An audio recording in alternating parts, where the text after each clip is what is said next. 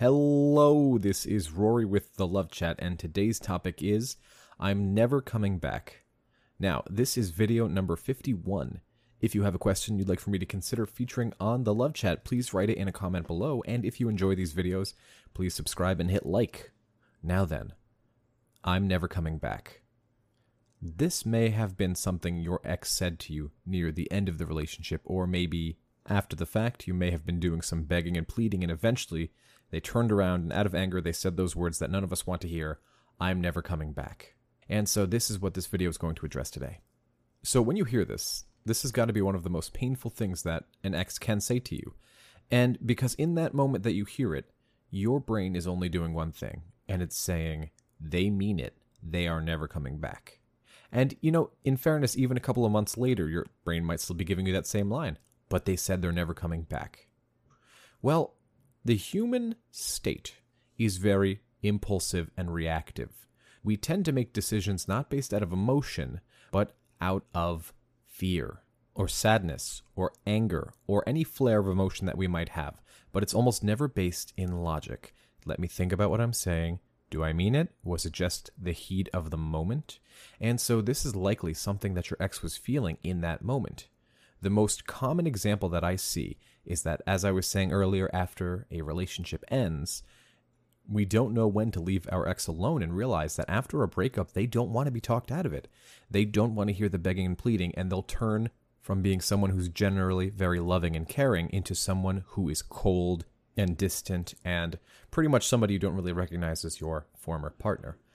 But what's important to remember is that they are operating from a state of anger because in their mind, they're trying to convey a point to you that you are not currently listening to.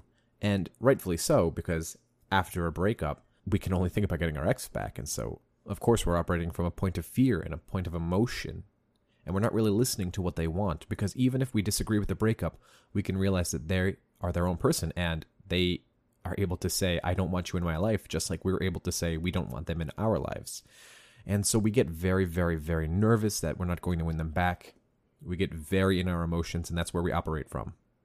And so out of anger, because we constantly keep trying to get them back and we're begging and we're pleading, they say those dreaded words.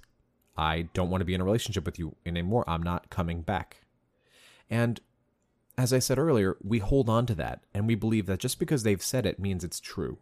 But if I stub my toe on a dresser and then I scream and I curse and then I'm pissy with my partner for the next minute or so while I'm in pain, of course I don't mean it in the long run, but in that moment, of course, I'm in pain, I'm hurt, I'm reacting. And so you have to understand that that's a temporary state. I'm not always going to be in pain and hurt and lashing out. Now, of course, we need to all do better and learn that operating from that emotional place is never the place to go, because somebody's feelings always get hurt. And whenever we lash out like that, it's almost, I think 90% is a safe number. 90% of the time, we regret that we lashed out, and we regret what we said when we lashed out. And so I'm sure that your ex is feeling very guilty about saying that. That's a pretty, let me put it this way, it's a pretty shitty thing to be told. And yet, in that moment, they felt that burst of anger, and that was the only way we would listen. Because during a breakup, both parties want to be heard, and neither party feels like they're being heard. And so what it's important to do is, if you've been told this, please don't take it to heart.